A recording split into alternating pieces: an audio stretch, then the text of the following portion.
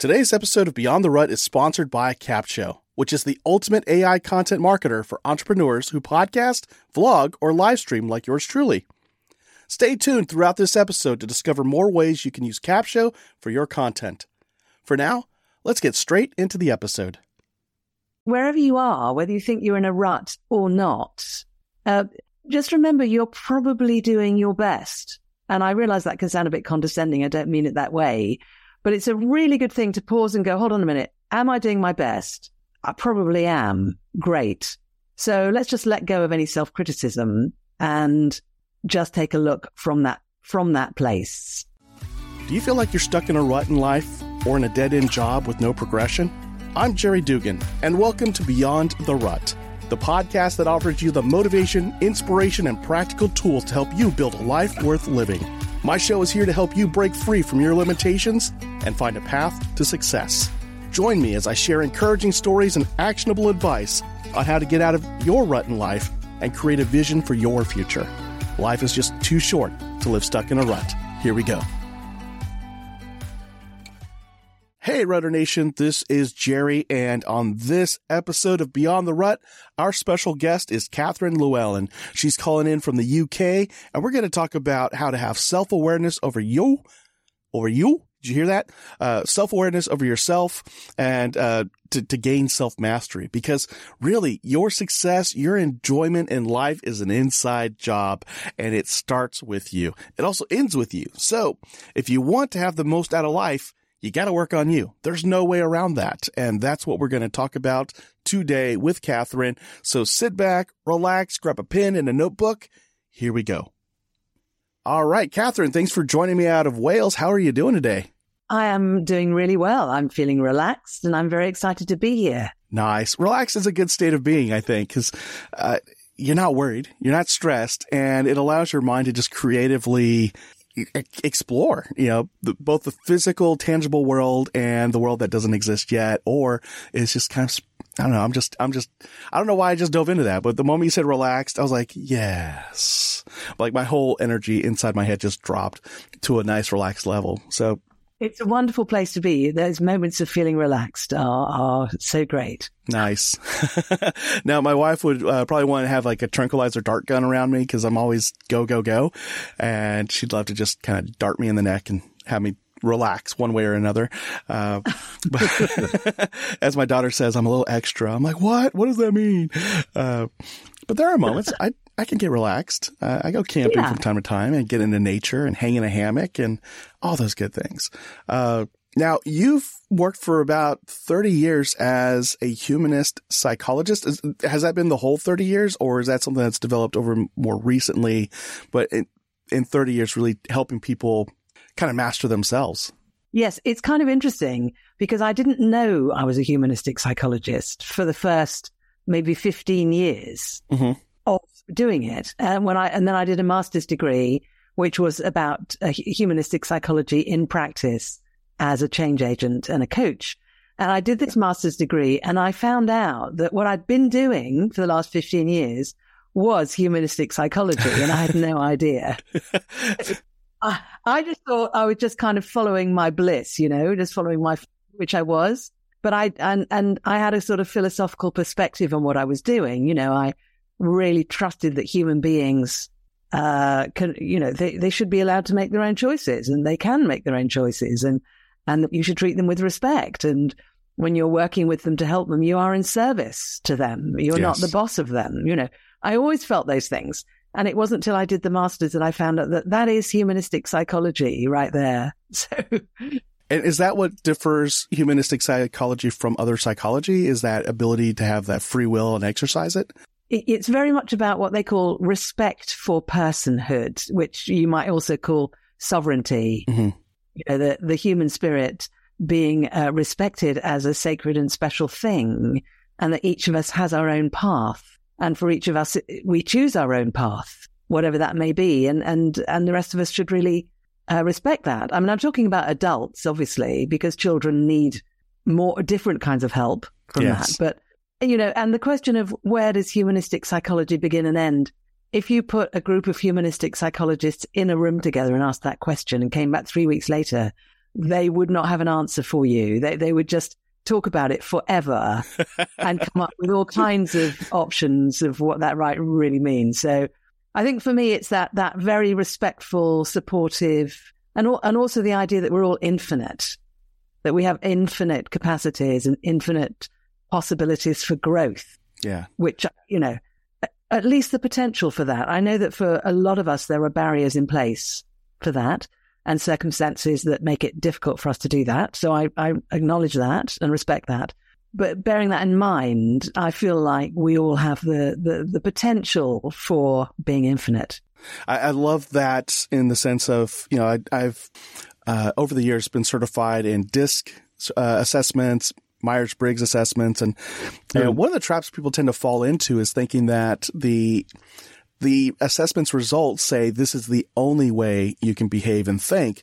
Yet if you pay attention to the content and the folks behind the scenes of those assessments, what they're saying is that you have despite these preferences you may have, you have the capability to act in these other categories, these types of behaviors and mindsets that we see in these other categories.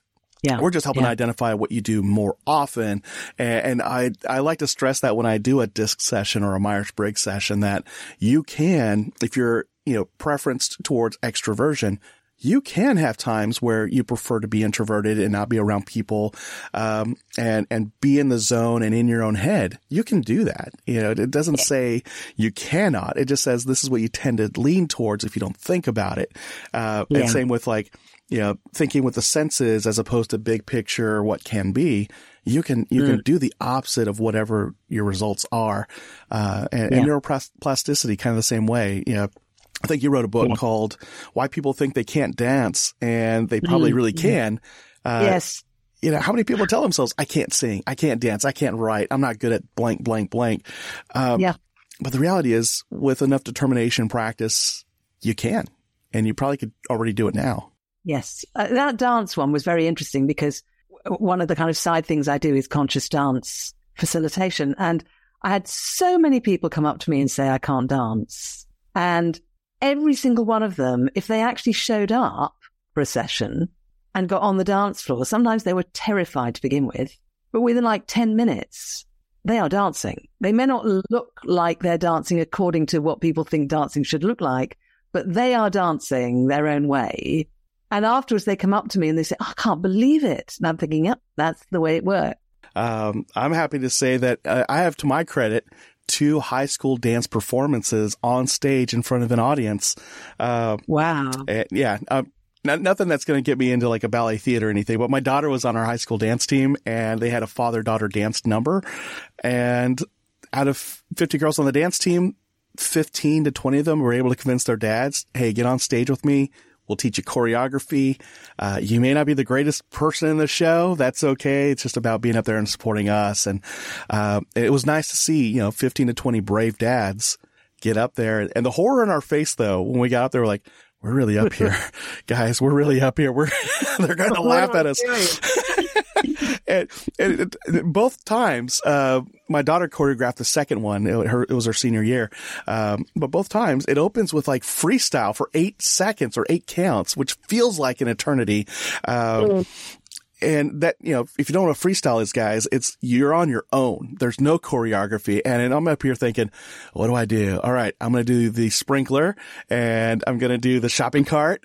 I'm going to do I looked over and one of my buddies was doing the Running Man from like the 1990s. I'm like, yes, we are all showing our age right now. And we just like let go. We had fun with it. By the time the daughters got on stage and linked up with all of us, and we went into the choreography, like we were into it. Like people cheered us on and, we came off that, like we're giving each other high fives, like we were actually pro dancers. And, it's just, you're never really going to know what you can do until you actually get out there and do it. And I think in some ways kind of unpack, those limiting beliefs we have of ourselves. Cause I think that's what took, these men to get on stage and dance in support of their daughters who'd been on these dance teams for years. was to get past anything that would limit us saying, men don't dance, men especially don't dance in a girls' high school dance, show. But here we were doing that. Well, I'm very impressed that you did that. I think that's fantastic. What a great gift for your daughter. Oh man, she still talks about it. Like they have it on DVD. So every so often they bust that DVD out and we watch that in front of company. And I'm like, yeah, we're doing this. Okay. This is awesome. I love that. Yeah. Wow, how fantastic. I loved it. It was, it was fun. I'm not going to lie. Both times, a lot of fun. Did it her sophomore year. Pandemic, of course, hit her junior year, so we didn't do it then. But senior year was back. It was her last chance. And I was actually sick that day. Like I just did not feel well at all. And I didn't get a chance to rehearse because I was living 6 hours away in Dallas. She was in Corpus Christi. And it was clear I did not get a chance to learn the dance moves. But that morning I woke up. I told my wife, I got to be here. I got to do this. And I learned it. And my daughter had gone to school. She came home. She was like, Dad, it's okay if you can't do this. I'm like, hold on.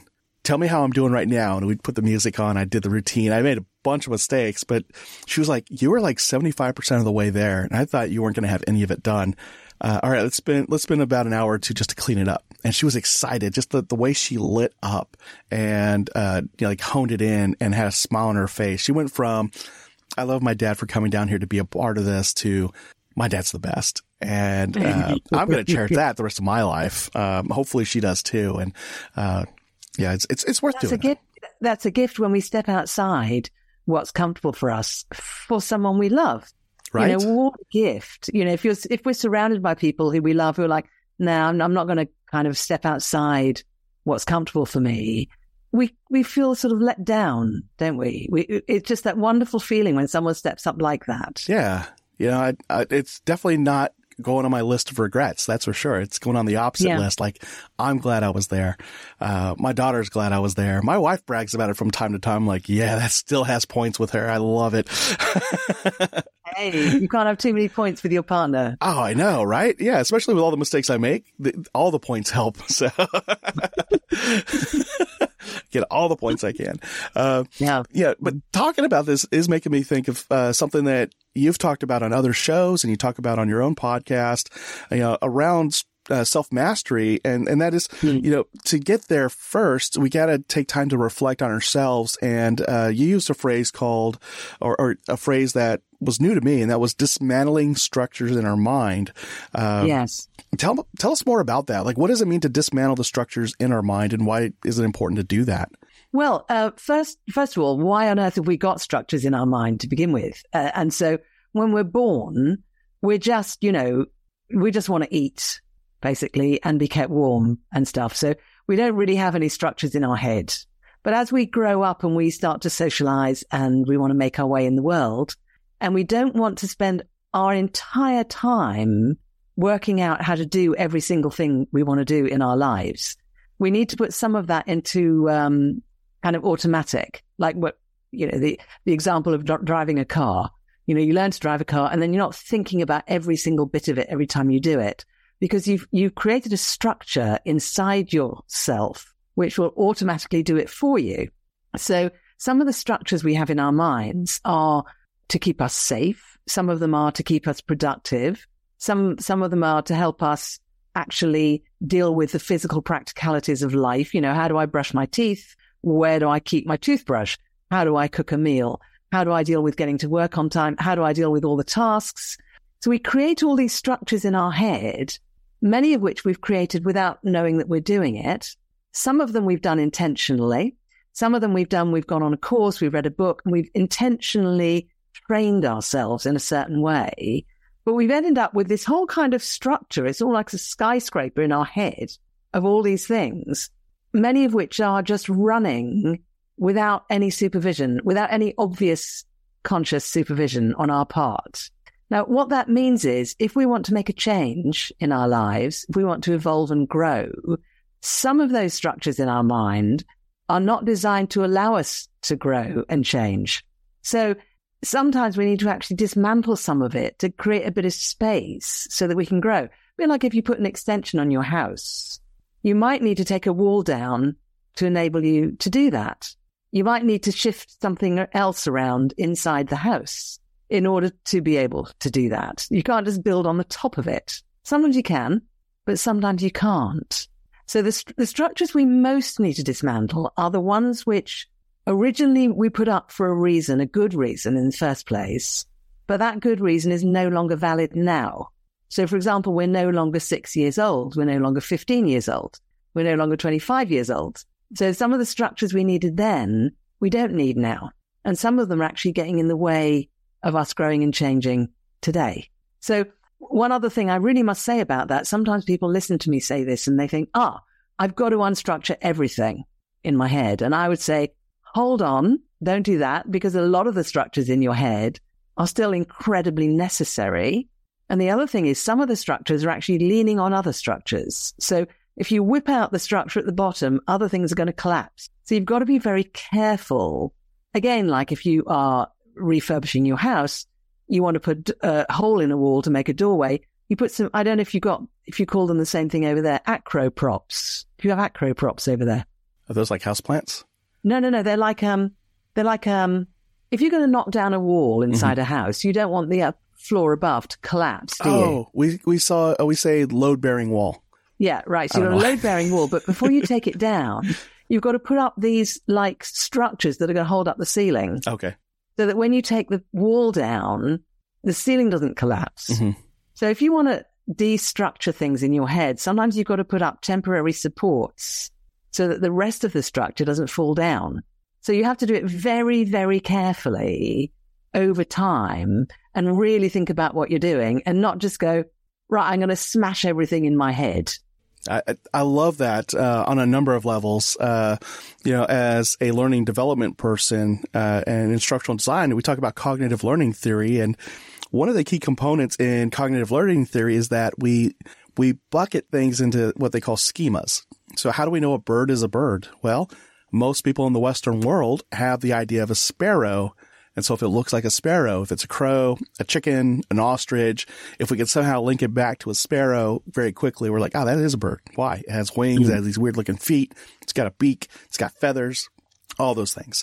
And then on deeper levels, we have, the structures, these schemas that say, what is a couple? What is a family? What is, spirituality, what is supernatural versus natural? Like all those are tied into these schemas or structures. And that makes total sense. And I'm thinking about from a personal journey. So my wife and I were Christians. We were involved in Christian ministry for many years. We even based our own marriage off of biblical principles. And I remember, that's about a decade ago, maybe a little bit more, probably a little bit more, in the U.S., the fight for same-sex marriage comes about. And I'm seeing the knee-jerk reaction from the Christian community, like, oh, no, it says clearly man and woman, and that is it, and which we still hold true. And at the same time, it challenged those structures in my mind of, well, if I take that stance wholeheartedly without any bend whatsoever, what do I say to my family members and friends who I know are from the LGBTQ community or life? And it was just like, I don't believe I need to ostracize them either. I don't believe my faith is about shutting them out, shunning them. If anything, it has to be the opposite. So what is this new structure? What is it that's not working? What is working? And it took roughly, it took days to get to an initial point where I'm like, okay, I can at least land on my wife and I have chosen from our own sense of free will that our marriage will be a Christian-based marriage. And I'll just start there and I'll just keep exploring this. It was a good, I think, year for me to finally land on many of the other new beliefs I have that still hold my Christian values and beliefs intact and express love and acceptance for those who are not in that same mold. And so I think the point I wanted to make there is that, sometimes dismantling these structures in our mind could take some time. And I don't know if you've run into the same thing, Catherine, in the work you do. It's not like you just do one workshop and everybody's cured of all their limiting beliefs. I think we've got to be committed to evaluating what is working, what isn't working. And how do you see that in the work that you do? Well, first, just let me say what a beautiful example that was. And I just want to highlight the role of love in the way you described it. And I think when we're looking at the structures in our head and how we want to review them and maybe redesign them a bit or take some of them down, sometimes a powerful principle like love, for example, or truth is a very helpful guide, because then that helps us to connect with what's really important and to recognize the difference between what's really important and what's temporary and useful for a limited reason. And I just really wanted to say that to you, but would you mind please just telling me the question again? Because I'm so keen on commenting on what you said. I think it was just what could you add to that, the idea of that, dismantling structures could take time. Totally. Yeah. If you try and rush it, then you might bruise yourself. You might actually hurt yourself. And you also might risk some of the things you're trying to do in your life. So most of us are trying to actually work, keep our relationships going, keep our health going. And many of those things are supported by the structures that we have. So we need to protect what we have, whilst at the same time, as you said, reflecting and questioning and inquiring. And then over time, then we put new structures in. But sometimes we can make changes very quickly and sometimes we can't. We just really need to follow our own intuition of what feels right for us. Yeah, that makes sense too. Because sometimes there are those trigger moments where you're like, I think maybe another structure comes into play. And I'm trying to think of an example more recently, but I know in the U.S. there was a series of, Asian hate crimes happening. And, just seeing how derogatory doing an Asian accent when you tell a joke. I'm half Asian. So, right. Even I catch myself doing, accents to make fun of my mom's accent. And it's like, wait a sec, I'm kind of degrading, the value of an Asian culture, by imitating an accent. And just seeing that, that is a form of discrimination or degrading another group of people, which goes against my values. It was that aha moment that said, okay, no more. And so I could see that there are moments where we just recognize, no, there is a value or a structure or a core belief that I hold more importantly than whatever this other thing is, and I will no longer do that thing. It's harmful to people, or it's not true to who I am, that kind of thing. I could see that. That makes And I love the idea of people doing that kind of inquiry and really reflecting, rather than running around trying to find a menu of how to be so they don't have to think about it. I think finding a menu of how we're supposed to be with that, and so we don't have to think about it, therein lies deadness, and dare I say it, the rut. That's where the rut is, when you're no longer actually in your experience and questioning and reflecting. Yes. And just regurgitating, some meme you got off of Twitter, or talking points from a news show, or a movie even. I've seen people use movies as actual data and facts. I'm like, that was fiction. That there is no planet Pandora we know of yet. But that reminds me, there was something you put in the notes when we scheduled this time together that, I'm a big believer in life's too short to stay stuck in a rut or to live stuck in a rut. So how do we look at our faith, our family life, our fitness, our finances, our growth towards the future to get unstuck as quickly as possible and stay unstuck? And you had said something in the notes that there is value in staying in that rut just a little bit longer. And it caught my attention. It was probably the phrase that said, all right, I made a good choice. This is awesome. We're going to talk about this. So what is the benefit? Like, what do you mean by staying in the rut just a little bit longer? And why is it that could be a value for us? Stay with us. We'll be right back. And now let's talk about how you can use Capsho to repurpose and market your content.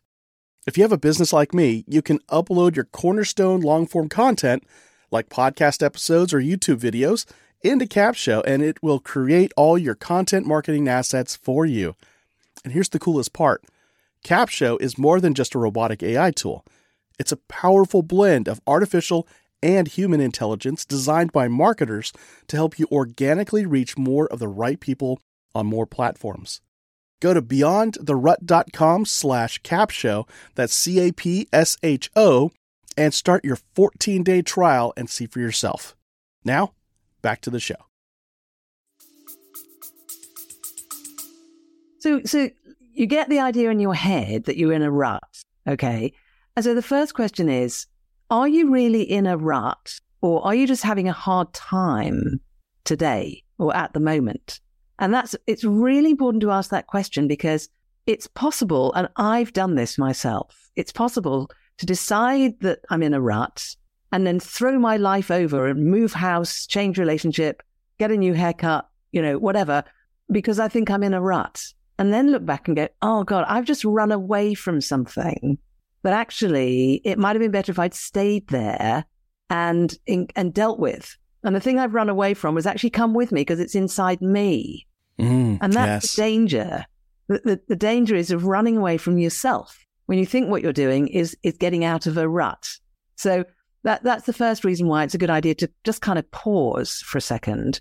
And the second reason is to just say to yourself, well, okay, let's say I'm in a rut. How did I get here? Why am I here? Which parts of me actually wanted me to be in this current situation? Because I wasn't just dropped in here from above. I actually built this over time, particularly if I'm an adult. Let's say I'm 45 years old or 63 years old or whatever, and I think I'm in a rut.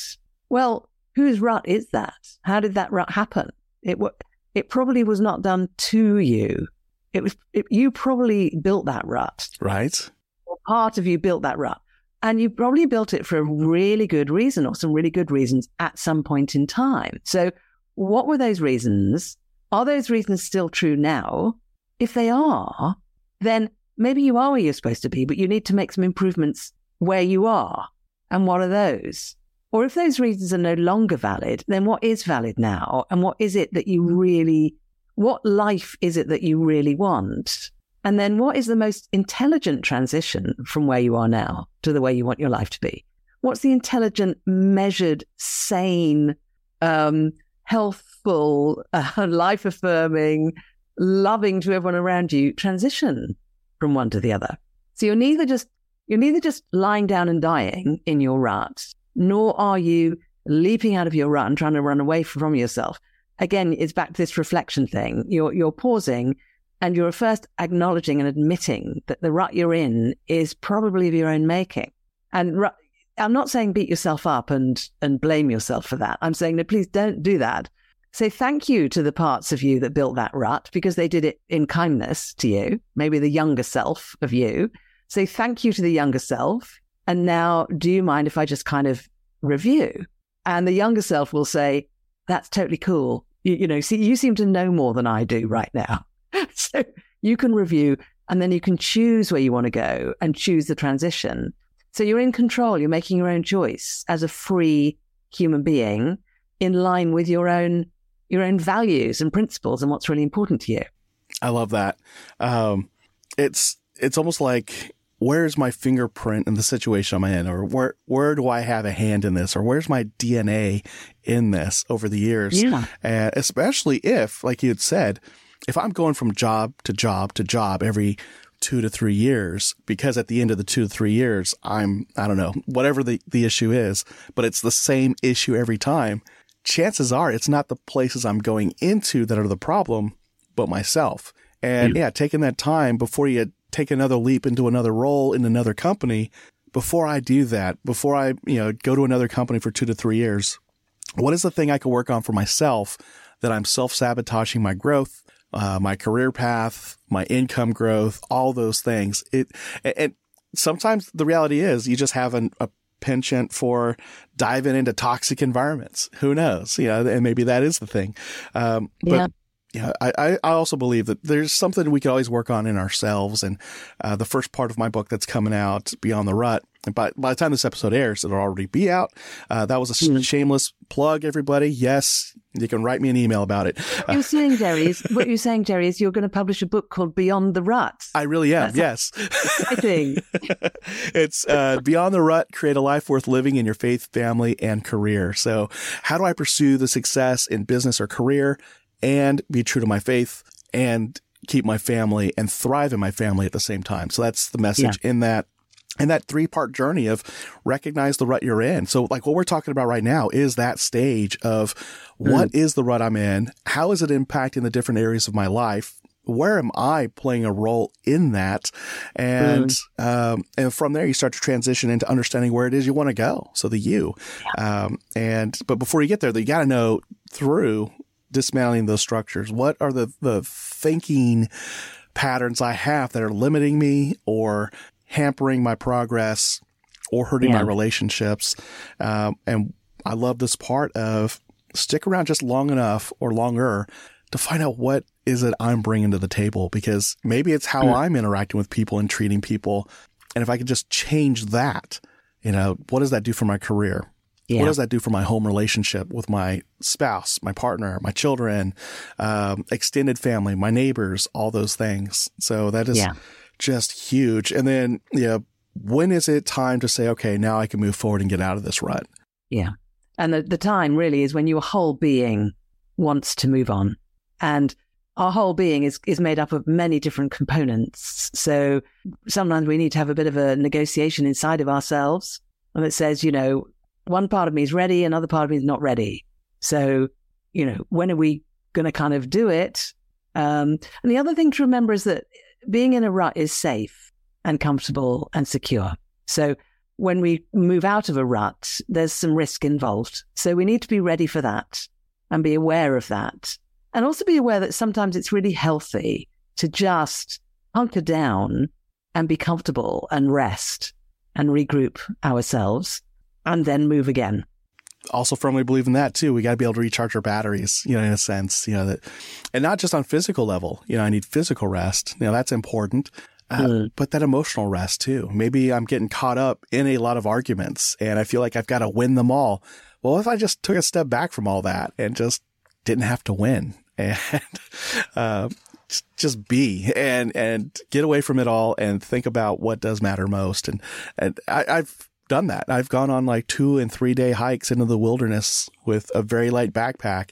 And every time I've come out of there thinking, you know what? That argument I'm having at work, that battle for that project really does not matter. How do I come back and just support the other person's idea and fully support it?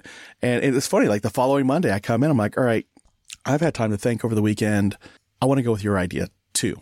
And they're like, what? And it's like, yeah. So, I've got some ideas that could support what you're doing, but let's put yours up. And let's just pursue that. We got an ultimate mission we're trying to accomplish.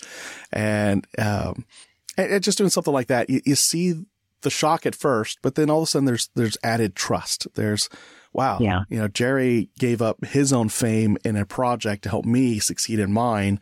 And you would think that would be a career killer for you, but it really isn't. No.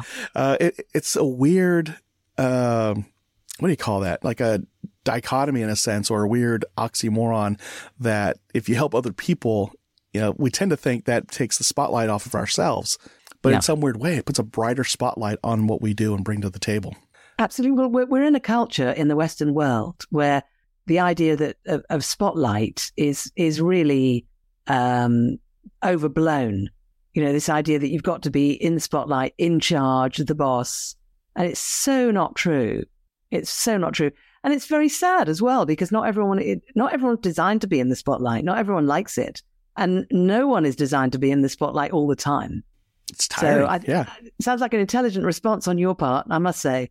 Thank you. I don't always land there. So, but when I do, I love this conversation we're having, but we're also running out of time, sadly.